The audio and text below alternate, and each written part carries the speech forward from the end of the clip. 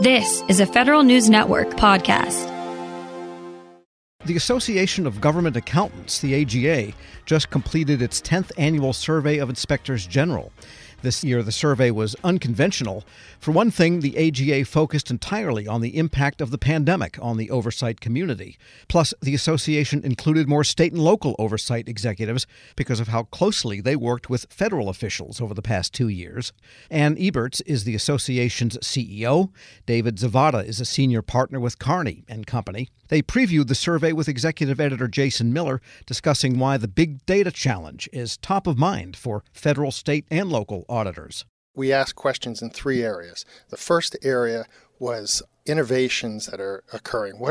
How did the IG community approach oversight of pandemic relief programs? And then secondly, what were some of the lessons learned? And then thirdly, what are some of the challenges going forward? I think what we found is that there was a lot of innovation going on in the IG community, a lot of communication, collaboration, some really great things in the terms of the way that they are approaching oversight of pandemic relief programs, and really had an effect on changing the way those programs are managed. We heard a lot today so far at the AGA Fraud Prevention Conference about the needing to share data. That was, I'm sure, several of the questions that came up or several of the comments that you heard made. Is that still remains probably among the biggest trends and challenges that came out from the survey, is how to access the data at the right time, at the right moment to make their best decisions? Yes, absolutely. There were 2 big challenges. The first one was sharing data, accessing and using data specifically. And then the second challenge was the title of the report, which is Sustaining Change. How are some of these great things that are going on in the IG community going to be sustained into the future after the PRAC sunsets in 2025? So in terms of the data sharing, we saw a lot of situations where fraud and improper payments could have been avoided if there was sharing of data between agencies and between levels of government. PRAC made a lot of progress in terms of sharing some data. For example, UI data. UI data is now being shared. It took them subpoenaing 54 states to get it, but now that data is being regularly shared, and they could check for things like duplicate social security numbers and things like that. And that was a big area of frustration, I think, for the PRAC when they started asking for data. From your perspective, why is sharing data so hard? And maybe did the IGs in the survey talk a little bit about what they think the impediments are? Is it just culture, of course, or is it technology, or is it laws and regulations that Congress needs to get involved? I think it's all of those, but I think privacy is a key concern. I mean, social security numbers, those are very, that's a very private and important piece of data belonging to one person. And the agencies are pretty stovepipe still, and the technology really hasn't advanced to where we need it to be to do sophisticated, timely matching of data or bouncing pieces of information against another to find anomalies and bad actors. David brought up the idea of innovation. We're seeing a lot of innovation in the IG community. What surprised you or stood out to you from the survey about some of that innovation? Anything that you said, I didn't realize that was happening, or that's definitely a good sign? Well, it was interesting. I was surprised when I heard that the initial sets of data came from USAspending.gov, which has been around since 2014, 2016, and continues to grow, but even Treasury says that USAspending.gov doesn't have all accurate data. They can only use what is provided to them. So I think there are anomalies. There are new tools that are being leveraged. It's getting people on board with understanding the power of those new IT tools. We just had a session on machine learning, which was incredibly informative, but it takes time, and you need to build confidence in what those responses are before you can really act legally on them. Yeah, if I could add, Jason, we've been doing this survey, as you said, for 10 years, and the IG community traditionally has been pretty siloed, but the pandemic really brought them together, and they came together in really an innovative way. And they're introducing these concepts of agile oversight, where they're reviewing programs and doing risk assessments of programs early on and getting that information to management in a collaborative way to really affect change early on. And we saw that from the CARES Act to ARPA. We saw a change being made. Initially, those controls that were not in place for the CARES Act eventually did come into play in ARPA. They started to come back to some of those programs, and that reliance on self-certification was scaled back a little bit. Did the respondents in the survey talk about the types of technologies they're using, or did they talk about the types of technologies they'd like to use? Was there any kind of feedback from them about, okay, how do we want to make our processes better? I think it's a lot of the challenges in that area are really getting data that's usable, getting clean data, and getting data in a format that it can be bumped up against other types of data. And, we're dealing with a lot of systems. Those systems are old, they're antiquated, and even if you get access to data, it's not always usable. We've seen some efforts by, for instance, the Labor Department. You brought up unemployment insurance as an example, to really try to improve their systems internally, but also to reach out to the states and do some pilot programs. Is the systems issue and the funding issue around it, the resources to go with it, did the survey kind of address that at all in terms of how these states are addressing some of these funding resource challenges? I will say the one funding issue that did come up was funding for an analytics capacity within the IG community, and that's called the PACE. And that, after the Recovery Act, the IG community had a centralized data analytics capability, but then that somewhat died on the vine, so it had to be restarted to cover the pandemic relief programs, and that took some time. So having that funding in place, having that capability to be ramped up and scaled back as needed, I think was one of the issues that did come up. And did you want to jump in? Yeah, in addition to that, the IG community recognizes the problem with the RAT board disappearing in 2015, 2014, and not having a base of analytic capability in their hands to meet the needs of the pandemic. So they're already trying to push Congress to give them additional funding or a stream of funding so they can keep that analytics center of excellence going, continue to leverage the power of that, and get other agencies on board with sharing data with them. Getting back to this concept of sustaining that change, that's the biggest challenge is integrating these analytics capabilities, this agile oversight, this collaboration, these new communication channels and relationships. Integrating that into the way oversight is performed in the future is really the challenge. Taking a step back from the survey and the bigger respondents, anything stand out to you as surprising? Anything different than in previous years in terms of, our top priority was X and now it's Y and X dropped 3 spaces down? And anything like that was like, look at the change that we're seeing from the respondents? The interaction between the state and the federal IGs is really gelling and moving. Hopefully that will continue forward. They have an IG association that will be getting together in the next couple of weeks, which is exciting. So they will be having some of these similar conversations too about how do we keep the initiative, the energy, the passion, and the personal relationships that people have built, because that's been so important to have trust and have a relationship with the other people you're asking to share data with you. And understanding that we'll use it only for this reason. This is for the common good or the better good. Ann Eberts is the CEO of the Association of Government Accountants. David Zavada is senior partner with Carney & Company, speaking with Federal News Network's Jason Miller. Leadership today, especially within the federal workforce, is being tested more than ever before. After an exemplary career as a former executive at the FBI, focused on policy and strategy, Sasha O'Connell, Ph.D., is guiding future federal leaders as the executive in residence in the School of Public Affairs at American University. Sasha joins host Shane Canfield, CEO of WEPA, to discuss her exciting career, the future of the federal workforce, and the lessons she's learned along the way. Hello, and welcome to the Lessons in Leadership podcast. I'm your host, Shane Canfield, CEO of WEPA, and today I'm thrilled to be joined by Sasha O'Connell. Sasha is an executive in residence in the Department of Justice, Law, and Criminology at the School of Public Affairs at American University.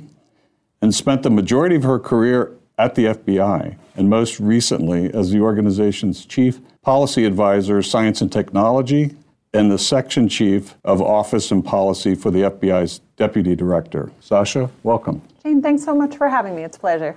Can you give us an example of someone early in your career that motivated you, and what did that look like? Sure, absolutely. So it sounds almost cliche, but it was the dining room table. So I grew up with a stepfather who spent 30 years at the Veterans Administration at the VA, and he talked at the dinner table. He started as a social worker and then sort of rose up into management, administration, and leadership.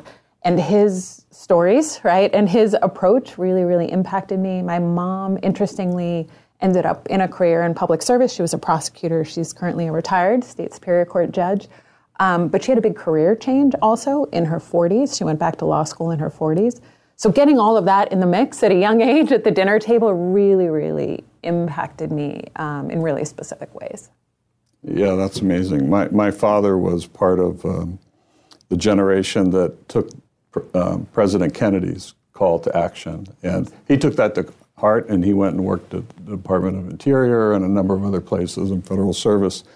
So it's catching when you're around it. You've held a number of leadership roles at the FBI, which is historically a male-dominated organization.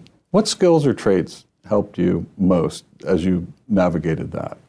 Yeah, it's an interesting and challenging sort of situation and question. One I don't think I still am reflecting on. I've been out of the FBI about 6 years, and I'm sort of still thinking about it. I think the bottom line was when I was there, and I really grew up there, I didn't know any different. I grew up with male cousins and brothers, and it was sort of a continuation of my existence. So it did, in retrospect, it was a really unique situation, but it didn't necessarily feel that way for me at the time. I think staying mission-focused, staying not about me, staying flexible in terms of problem solving all helped me. I will say there's resources today that weren't there when I was there, or certainly when I was starting out. There's a lot of affinity groups for women in national security, women in federal law enforcement. And I will say I think I would have really benefited from access to those kind of resources as I was coming up.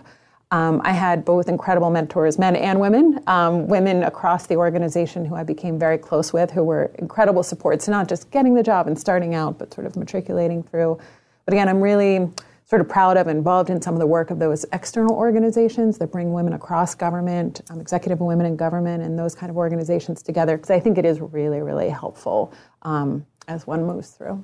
Yeah, we actually work with a number of those too, and go to their events and conferences and support them because it's important. How has your leadership style developed or changed over the years? Well, I think I've gotten a little more confident in it, right? The seeds were there at that dining room table. One thing that carried through that I learned from my stepdad was to focus on the process. He would talk at dinner about big ideas or big changes and how to get from here to there was part of his day job, so he thought about explicitly, was getting other people on board, getting that stakeholder engagement, getting other people to think it was their idea if that was required. And that's something I started out with as a gift, right, that kind of approach. And then I got confidence in that, and then I added things. I will say, as I moved on, my appreciation for taking care of is maybe the wrong word, but really focusing on the people who work with you and for you in some instances, making sure that they have what they need to be successful in a tactical way. But then also something I definitely learned at the FBI as I went along is, the importance of creating an environment that is supportive and inspiring. We joke about it, but food has played a pretty serious role in my leadership style over time. I learned from great mentors. I worked with Bill Estevez at the FBI, who had a full-scale cappuccino maker at his cubicle, right, and would host coffee hour, and you'd see the steam rising across the cubicles. I worked with a great friend who used to carry hot frittatas for breakfast celebrations or on the metro, right, in one of those sort of coolie bags. And so I think it's been additive in terms of learning, gaining confidence in my approach, and then adding these pieces as I go that I've certainly learned from mentors and colleagues. And clearly you never let anything get in your way. You were mission focused, as you mentioned, and you just got the job done no matter what was in front of you. Well, I wish, and it was that easy. I mean, I think we had a lot of success. one thing has always been my approach when starting out as a leader too is to solve near-term problems. I always say sort of deliver short and then you can push them long, right? So we don't always succeed in those long-term goals or those, sort of blue sky ideas as leaders we want to achieve. But we deliver on those short-term pieces, right? And you get that buy-in from the stakeholders, and then often you can push toward those bigger dreams, hopes, aspirations, and goals. I would like to say I was 100% on both fronts. I'm not sure your characterization's 100% accurate there, but I'll take it in this sense. Looking back, what's one piece of advice you might have given your younger self when you first started? Yeah, it's interesting today too. Working with students, I get that chance, right, to give essentially my younger self advice every day. And one thing we talk a lot about, and I wish I had thought more explicitly about, is really it's about calibration, right? And so I always think Emeril Lagasse would say, like, a stove has dials for a reason, right? It's not like all hot or all cold. And I think it's the same here. In some ways, in my career, I had to learn to tone it down, right? And to, certainly at the FBI, sometimes you need to take that backseat at a meeting and wait to be invited to the table. And that's really the appropriate way to build rapport, relationships, and trust. Other times, I needed to learn to tune it up, right? To up the volume a little bit. I had a wonderful boss, Dave Schlendorf, who we were in a meeting together with big bosses at the FBI once, and I was working for Dave. And we left the meeting and we were walking back to the office, and I made a point. I don't even remember what the point was now. And he stopped in the hall and said, "Why didn't you say that in the meeting? You're not helping me, right? Telling me this now I have to go back and fix this."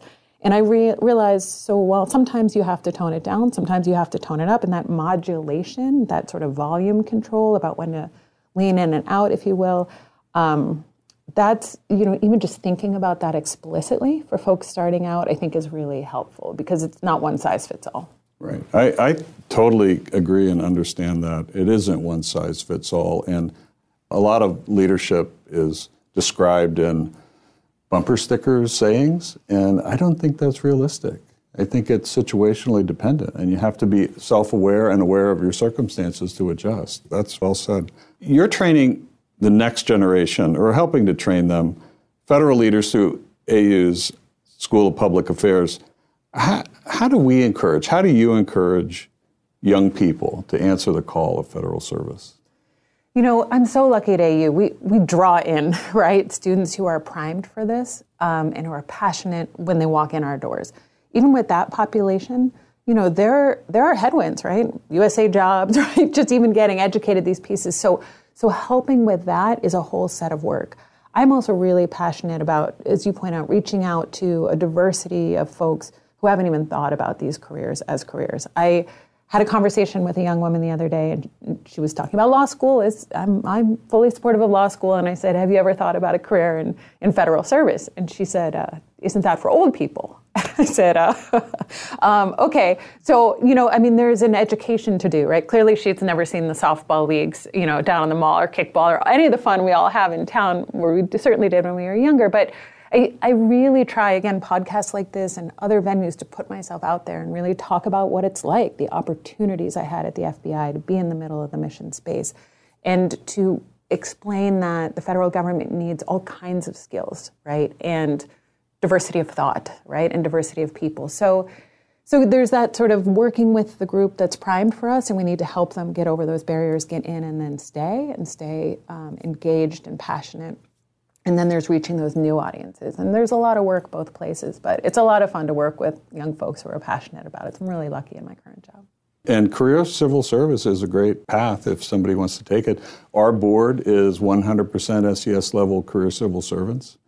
They are all dedicated. They have a real passion for what they're doing. They could go work anywhere, but they choose federal service.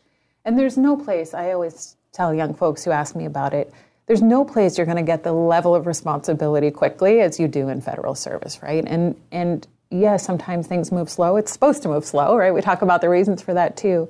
But there's really no other industry, maybe some startups you might get this experience, but really where you can be in the middle of mission space, whether you're passionate about the environment or national security or healthcare, public health, and you're going to get in there quickly, and you're going to get in the mix and get exposure, experience, and opportunity for impact that's really unlike any other career.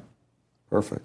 Well, thank you, Sasha, and thanks to everyone for listening. I'm Shane Canfield, and this has been the Lessons in Leadership podcast. Talk to you next time.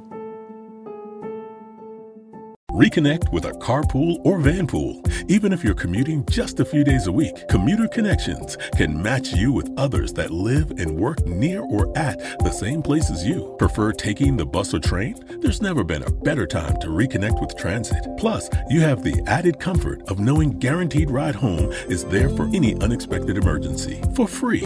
For more options, visit commuterconnections.org or call 1-800-745-RIDE. Some restrictions apply.